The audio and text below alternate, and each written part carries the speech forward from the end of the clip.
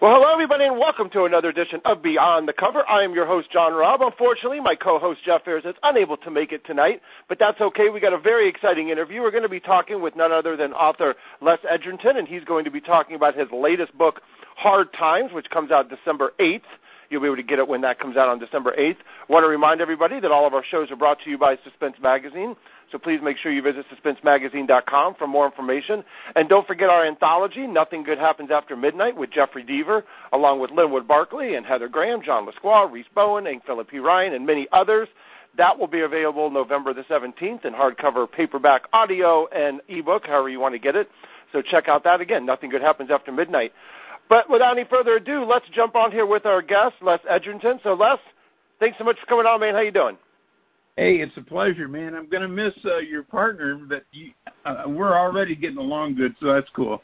Yeah. It'll be good. But your book here, Hard Times, it comes out December 8th, and I'll tell you, it's a very emotional read. You kind of set this back in 1930s East Texas, which I love these kinds of stories that are set back in the time when the technology was not sufficient, let's just say. Yeah. And therefore, you got a lot of character building, a lot of emotional building, a lot of that stuff going on. You can't just hit Google and, so give us a little bit about what you got going on here.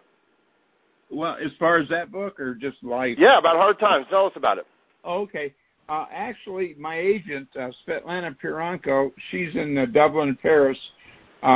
She read my first collection of short stories, Monday's Meal, and there's a story in there called A Mother's Love, which I changed later. And she said, Les, this story has haunted me ever since I've read it. She says, I think if you can develop this into a novel, you can do something akin to McCormick. And she says, if you carry it off right. I don't know if I have or not, but I tried. But I actually wrote this story when I was 12 and 13. I wrote a lot of stories in. I was an early writer. And there was another story in the collection called The Mockingbird Cafe, and it was about a black man. And I combined the two stories is what I did. So you can always recycle, and made them into a third story, which is what you have now. It seems like somebody noticed years ago and said, all your stories, somebody loses a hand or something, or a hand. And I looked back and I thought, by God, they do. I don't know why that is. It must be some kind of Freudian thing or something. But she actually whacks off her hand to feed her kids because they're starving and can't get out. Their dogs have got them imprisoned in their cabin. So that was a fun time for me to write that. Yeah, so Amelia, is it Laxalt? Is that how you pronounce her last name? Yeah. So Amelia Laxalt, poor thing. You put her in trouble right away. She's got an alcoholic she's got an alcoholic husband, a lot of stuff going on, like you said, right kind of in the middle of depression. So when you were kind of thinking about writing this book, what kind of character were you looking for in Amelia to kind of push the story forward? Boy, that's a good question. I don't know if I'm capable of answering it. I just had her in mind. When I write a novel, it's got to percolate in my head for at least 10 years. And this story, I had two short stories that made up the bulk of it. It had to come together as one story, and that took about 10 years. So I had a really good idea of who she was. Actually, I saw her as a character in a picture on the internet, GNAT, of this sharecropper's wife that was on the porch with the washing machine and the whole bit. And I thought, that's Amelia right there as far as the physical description. I don't describe my characters very rarely, but that's who I saw when I wrote her. I just pictured this is a very religious time in America, especially in the South, and I imagined somebody that was very moral and stuck to those morals no matter what, and that's kind of what her character is. She has a code of honor, and she sticks to it whether it hurts her or not, and often it does hurt her. Oh, you there? Yep. Oh, okay. I just quit talking. Oh, I thought you were in the middle of it. So give us a little bit about some of the secondary characters. I know Lucius Tremaine, very big character, of course, her husband, Arnold Crichton. I'm going to say this right. Probably, is it Crichton?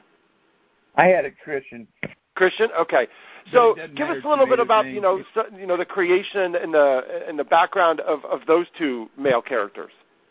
Okay, I grew up in East Texas on the Gulf Coast, and my grandmother had a seafood restaurant and a bar and a cab company.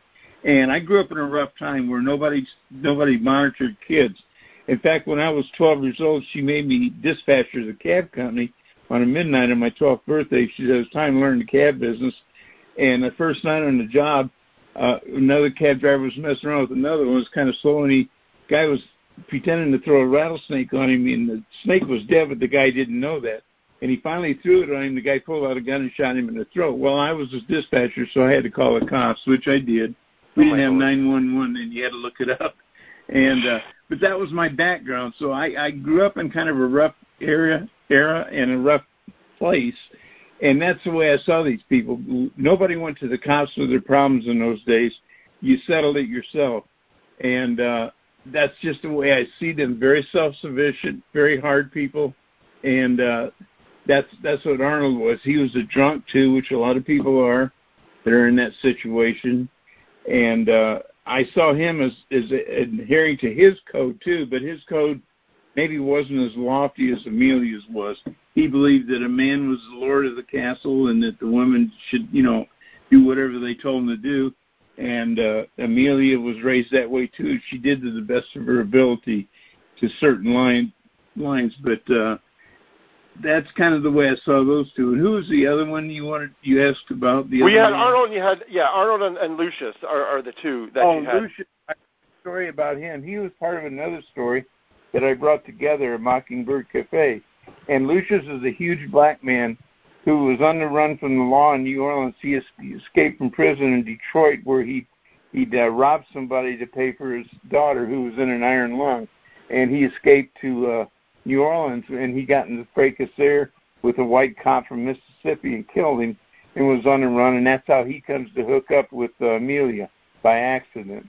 And then they're together for a while. He helps her out a lot. She helps him, and so on and so forth. I don't tell this as well as I can write it. It's all right. But the setting is something that you've talked about a couple times now, and East Texas and what it was like. I've been through East Texas. My mom's side of the family is from San Antonio. I've been down to that area. Yeah. I've been to Houston one time and kind of over in that area. But in 1930s East Texas, how much research did you kind of have to do to get the real sense of what it was like at the area at that time? Well, not much, because being from the South, I come from an oral tradition, and I'd heard so many stories in my life about it. Plus, it hadn't changed that much. I set this close to the Big Thicket. If you're aware of it, the Big Thicket is where heavyweight contender Roy Harris came from, and he was from a town called Cut and Shoot, Texas, a little town that's in the Big Thicket. It's a huge forest, and they named it Cut and Shoot because that's all there was to do on a Saturday night, cut and shoot each other in the bars, and that's the name of the town. So that tells you all you need to know about it, and it's just a rough place, very rough place. But they don't tolerate outsiders. I moved to New Orleans a few years ago and went to Plaquemine and went to work for a Roppler dealer. That's a product company for a hair supply company. And he sent me to this town to recruit this barber. And I remember the town. It was in Louisiana. And when I went to the town, it was a dirt road, and the sidewalks were wooden sidewalks. I swear to God. And this is in the late 60s, early 70s. And I went in this barber shop, and I went in there, and I introduced myself to the barber. And he says, "Are you a Yankee?" And I laughed, and I said, "Well, I'm half Yankee, half Southern." And I said, "I grew up in Texas, and I've lived in Chicago, in South Bend, Indiana." He says, "I don't talk to Yankees." And I said, "Okay, sir, see you later, bye." Went up to my car, and it wasn't a car on the street. When I went back, there was a pickup in front of me and a pickup behind me, two guys in each in their rifles and shotguns slung over the windows. And I knew better than I had about 6 inches splinters to get out. And it took me a half hour to work myself out without touching their bumpers. They followed me all the way back to the state highway, and as soon as I reached that, and I was sweating blood because usually I carry a gun, but I hadn't taken one that day. And they honked and waved at me, and I took off, and I got back to the shop, and I told my boss, "Don't ever send me a place like that again." And he laughed and he said, yeah, they are kind of rough with Yankees out there. I had Illinois place in my car at the time. And so that hasn't changed. That hadn't changed a whole lot in those days. It has now, but back in the 60s and 70s, that's when I wrote this story. It was in the 60s. Huh. So things hadn't really changed a whole lot. Wow. See, and that's like, when you're looking at, Americana and you go around the United States, and I've been to almost all the 50 states, but of course I haven't been in certain areas of them. I mean, Texas is a massive state. Right. And when you go into these areas and these small rural towns and these things like that, they do kind of have their own brand of justice, like you talked about before, don't they? Yes, they do. They don't call the cops. Plus, and is that just and is that just how they grew up? Is that just how they are? They're just like, we're taking care of this of ourselves, and we only need the cops if it's something major? Yep, and I doubt they even call them in. Even the major stuff they try to take care of. I had some experience with that. I was kind of an outlaw for several years. In fact, I did time in prison. I don't know if you knew that. I did. But I spent 2 years in Pendleton, and when I was there, Johnson was president, and they did a study, and he came on TV one day. We had one black and white TV in the entire prison in a rec room, and me and a bunch of inmates were sitting in there, and Johnson broke into the program and said, we've just conducted an exhaustive study in prisons in the U.S., and he says, we have found that Pendleton is the single worst prison in the U.S., and we all got cheered like it was our Super Bowl team. Of course, that was before Super Bowls, but that's kind of what it was like. I was in 8 riots when I was there. It was a pretty rough time. But I've always kind of lived in those kind of milieus. So I know how to handle it. I know what to do, how to get out of it, how to stay out of it, that kind of thing. And I understand I understand that people are, a man's a man and a woman's a woman. That's just the way it is. And now there's a lot of laughs in these stories then, because you got a ton of experience. Oh, yeah. I usually draw on my own background. I don't have to do a lot of research. Mm-hmm. Now, and when you do a lot of tours, do you go to a lot of events so people can, like, see you and go out and talk with you? I used to go to BoucherCon and stuff like that, but I'm 77 now, so it's getting hard for me to get around. And I have COPD, and I've got a bad back, too. I got Operation Tiger Woods had, but he had one thing inserted, and I've had 5. So oh, jeez. I'm in bad shape. I empathize with your wife. Yeah. Her car accident got her. Now, where? So you do a lot of. I know you have your own blog. What's the main thing? What's the things that you talk about on your blog? Do you just kind of talk about anything during? And I know you've done a lot of writing books and things of that nature. So talk a little bit about, your blog and things that you talk about. Okay, that's probably the wrong subject for me because I've neglected it so much. I spend I have an online class. I spend all my time with that and my own writing, and I just don't have time for a blog, and I almost get to the place where I see it as kind of silly writing in a way. It's kind of a necessary evil. But there's a lot of stuff on there, mostly about writing, that kind of thing. Because like you said, I've got a couple of craft books out. Finding Your Voice is my first one, and then Hooked was my second one, which has kind of become a classic. And we've got a Japanese publisher right now asking for the Japanese rights to it. So that'll be a big market if we can sell those. So. Yeah, and I teach, like I said, I teach an online writing class on writing the novel. And over probably a 15-year period, I used to teach at UCLA in their writing program there and a bunch of other places, the University of Toledo, Vermont College, a whole bunch of Writer's Digest schools. And over a 15-year period out of my classes and private coaching, I've had probably 36 people get published and published well, not self-published, but actually published with a real publisher. So I'm very proud of that, and that's kind of what I'm known for, I guess. Well, hey, the other thing is, so with your thriller books, I guess, thriller suspense kind of books that you do, they're pretty much all standalones. Is there any reason why, you've never really grabbed a hold of, those, the series character and kind of done it that way? Yeah, it's been a conscious thing. I did. a bunch of agents, and in fact, I love firing them because when you first you love firing them. Yeah, it's fun firing them now. I don't have to worry about getting another one. But never mind my train of thought. I have Alzheimer's, so I go off tangent once in a while. Just slap me. I'll come back. Right. And you. Like series or standalones? Why are you more standalone than series? Every agent I had said you should do a series, but I write because I love to write, and I'm not going to write for money, a market, or anything. I really do write the book. I wish somebody else had written in the end, so I have to write it to read it myself. And I write things that I like to read. So I think that's, if I have any success, I think that's why. I think people sense that when they read my stuff, that I wrote this for me, and hopefully people will think like me, which I guess, I don't know if there's all that many out there.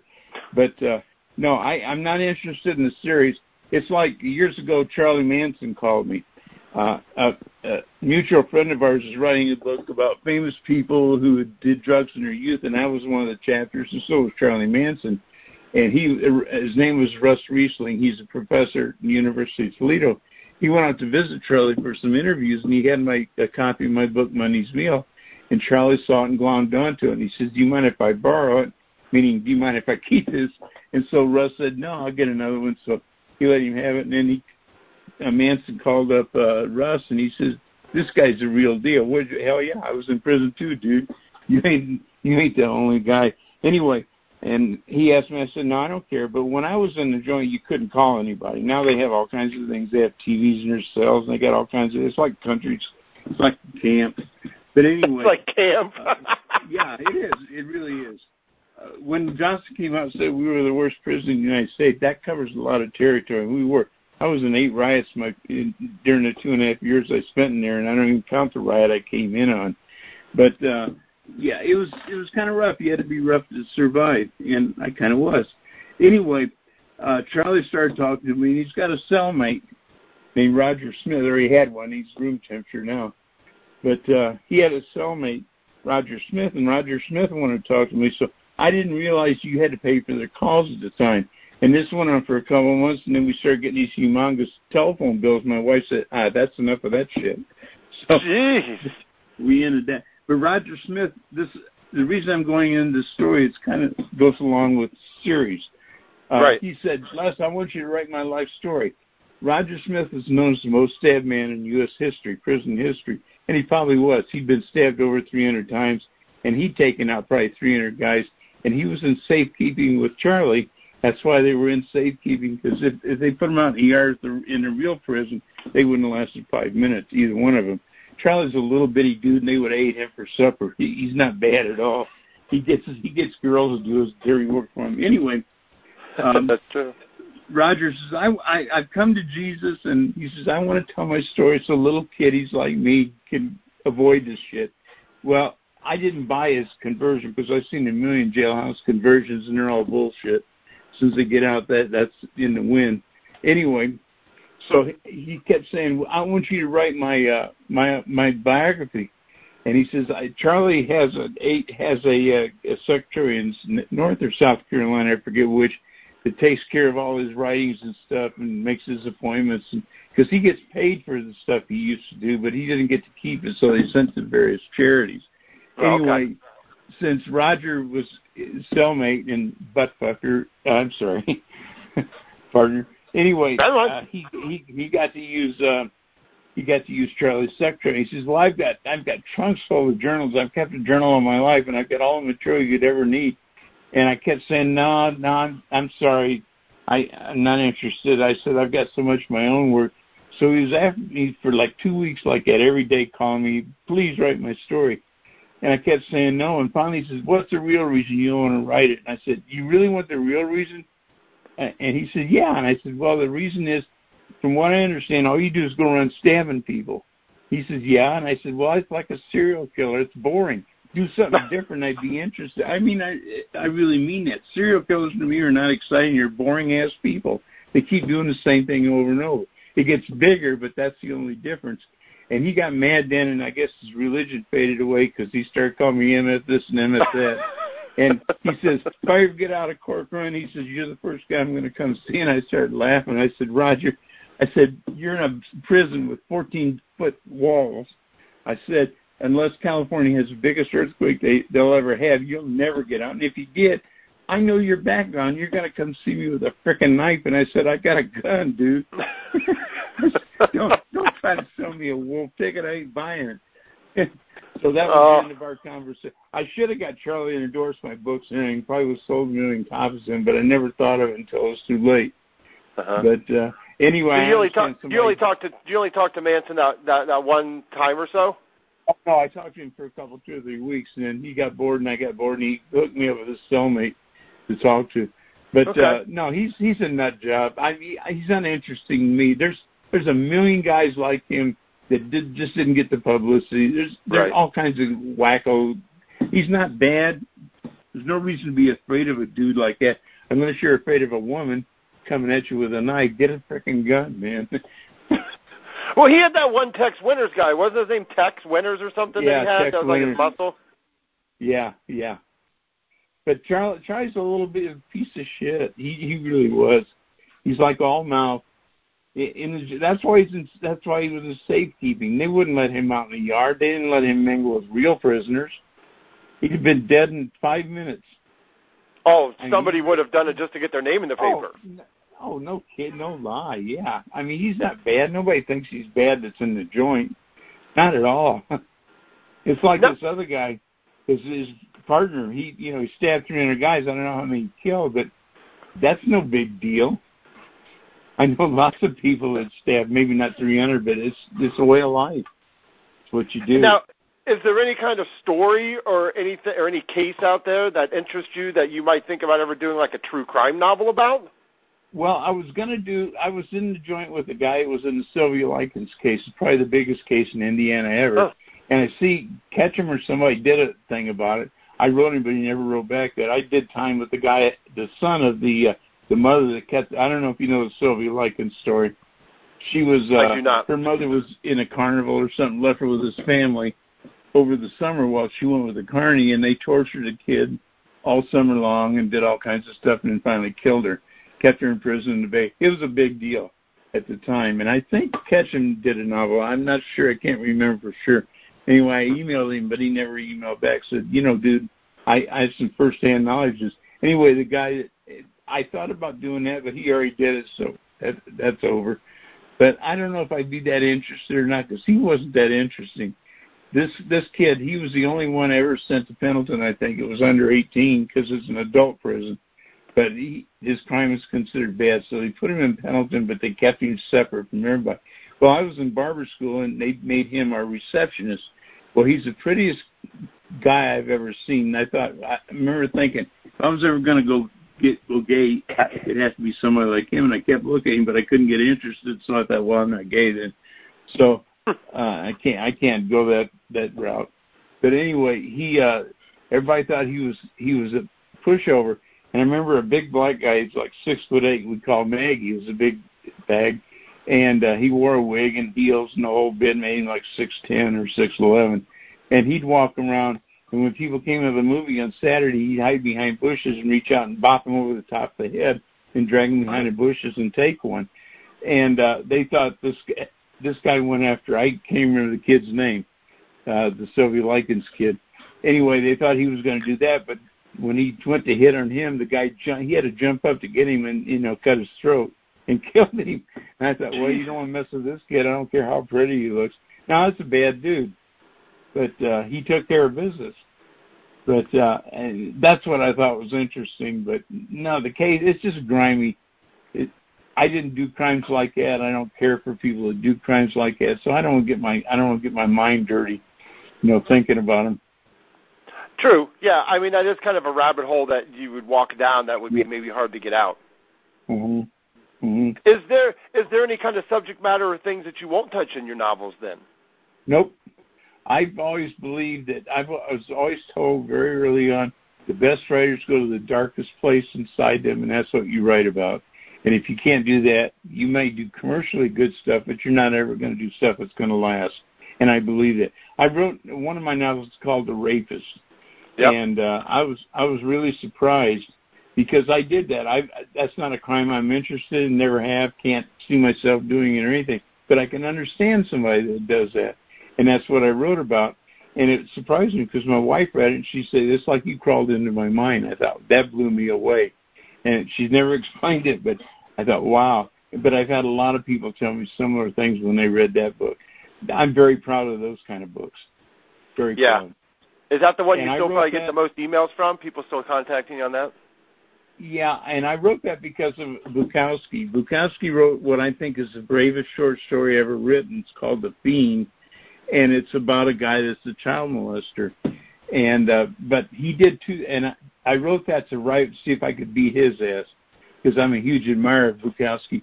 And I think I did, because what he did, he made his character third person. It's probably the only story he ever wrote third person. So he put some distance between himself and the character, and I didn't. I wrote mine first person, so that's how I beat him. And that was a vile character he picked, but it's a powerful story. I had a good friend, she just passed away recently, a writer, Jane Bradley, and she knew the story too. She said she wouldn't allow it in her house. And she's a writer. I mean, writers should be able to read anything. But she thought it was so vile she couldn't even read it, couldn't even keep it in her house. And my story, I'm sure she never allowed in her house. She would allow you through the front door. Well, she's room temperature now, so it doesn't matter. But I respected her a lot. Now, where's the best place for everyone to find out about your writing? Is it your website, lesedgertonwriting.blogspot.com? Yeah, it's lesedgertononwriting.blogspot.com / that, or just go to Amazon under my name. I've got an author's page there, and all that good stuff. And then I know Down and Out Books has something. I know they have you listed on there too. Do you do any social media? At all? I'm on Twitter, but and I'm on Facebook, but I just go there to check. Actually, I don't know how this happened. Years ago, I got a notice from Facebook that I was over 5,000, couldn't take any more, and they suggested I set up another page, Les Edgerton Author, which I have. So now I've got two of them. That's got a couple thousand. So I've got like 7,000, which I guess is a good number for Facebook. But I neglect it. I don't do much. I post funny shit once in a while and stuff. I'm just, and I'm getting more and more sick of Facebook Twitter, to be honest. Social media is tough. It's a tough ride. Yeah, it's just like gossipy crap. It is. It's just a lot of people who say a lot of stuff that you don't really care about hearing about, and now you just have to kind of filter it all out. You got it, man. You got it. When you were younger, when there was no social media, somebody would spout off. You could just go and then just kind of walk away. And now you're like, Jesus Christ! Now I got to keep scrolling and see all this crap. Yeah, I like social media. I like just sitting in a bar.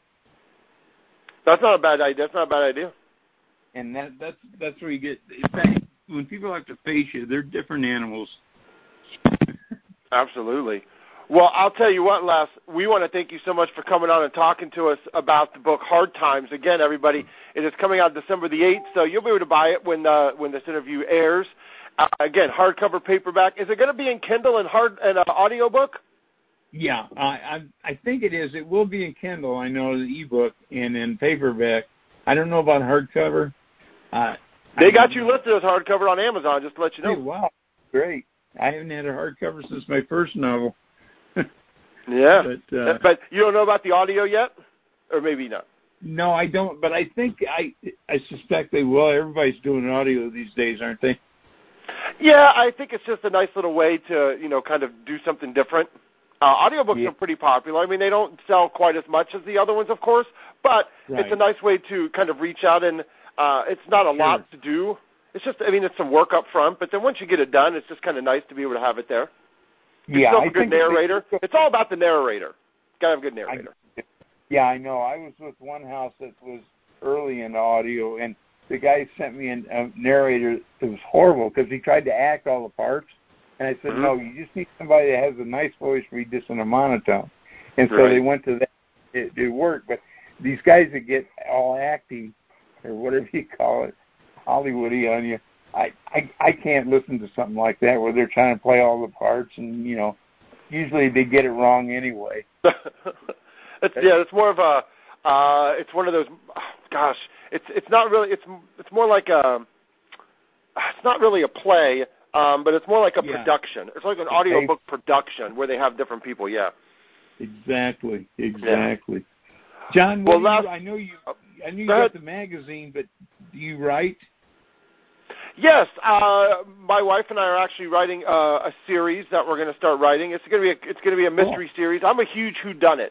I love Agatha Christie. I love Murder, She Wrote. I love having readers having to wait to the end to figure out who did it and try to figure out the mystery. So that's what we're writing. So we're going back and we're writing a complete, whodunit. And that's the series we're going to do. It'll be in the cozy vein because I think that's just really popular for whodunits right now. You kind of put them in that vein. But that's what we're doing. Did you ever go to Magna? Magna. They're over now, but John Gilchrist and all those people used to go there, and I used to go there. That was a nice, quiet, and really, it's all about cozies and stuff. And I don't write them, but I've not been to that one. See, the problem is being out in Los Angeles, we typically only go to like Thriller Fest and anything that kind of comes to California. We've been to Seattle in the PWNA conference, bound to BoucherCon a couple times in San Francisco and Long Beach when it was here, and then we were going to go to Left Coast Crime in San Diego this year, but then COVID hit, and COVID hit the day that it started, and then everything got canceled, and then that was it. So, but that's about what we do. We don't travel around too much for conferences, just kind of the big ones. We've never been to Killer Nashville or Malice and Chicago or a couple of the others, but, we try to get around. Well, I want to send you guys a copy of my my memoir. Can I send you an ebook copy? You read those? Absolutely. You just email it over to us. Okay. Sounds great. Should I do one for each of you? No, just send us one. We just put on the same Kindle. We just have one account, and then we just read on all of our Kindles. What's your email address? Which should I use? You just send it to editor@suspensemagazine.com. Okay. Do you mind sending me an email just to refresh my memory? I will. Julia can also handle it, too, so we can handle it with Julia. Okay, because I'd like you to read that because I think that you might be interested in that. I will. And it didn't get enough legs when it came out. So anyway. I got you. Well, thank you so much, Les. Hey, again, we want to thank you so much for coming on. Hard Times, everybody, December 8th. Go out there and grab your copy when it comes out. And Les, you have a great night. And, again, thank you so much for coming on. You too. And people, remember, Christmas is right around the corner, so buy 2 copies. Exactly. You got one for yourself and one for somebody else. Dude. All right. All right, man. You have a good one. We'll talk soon. You too. Thank you. Sure. Bye-bye.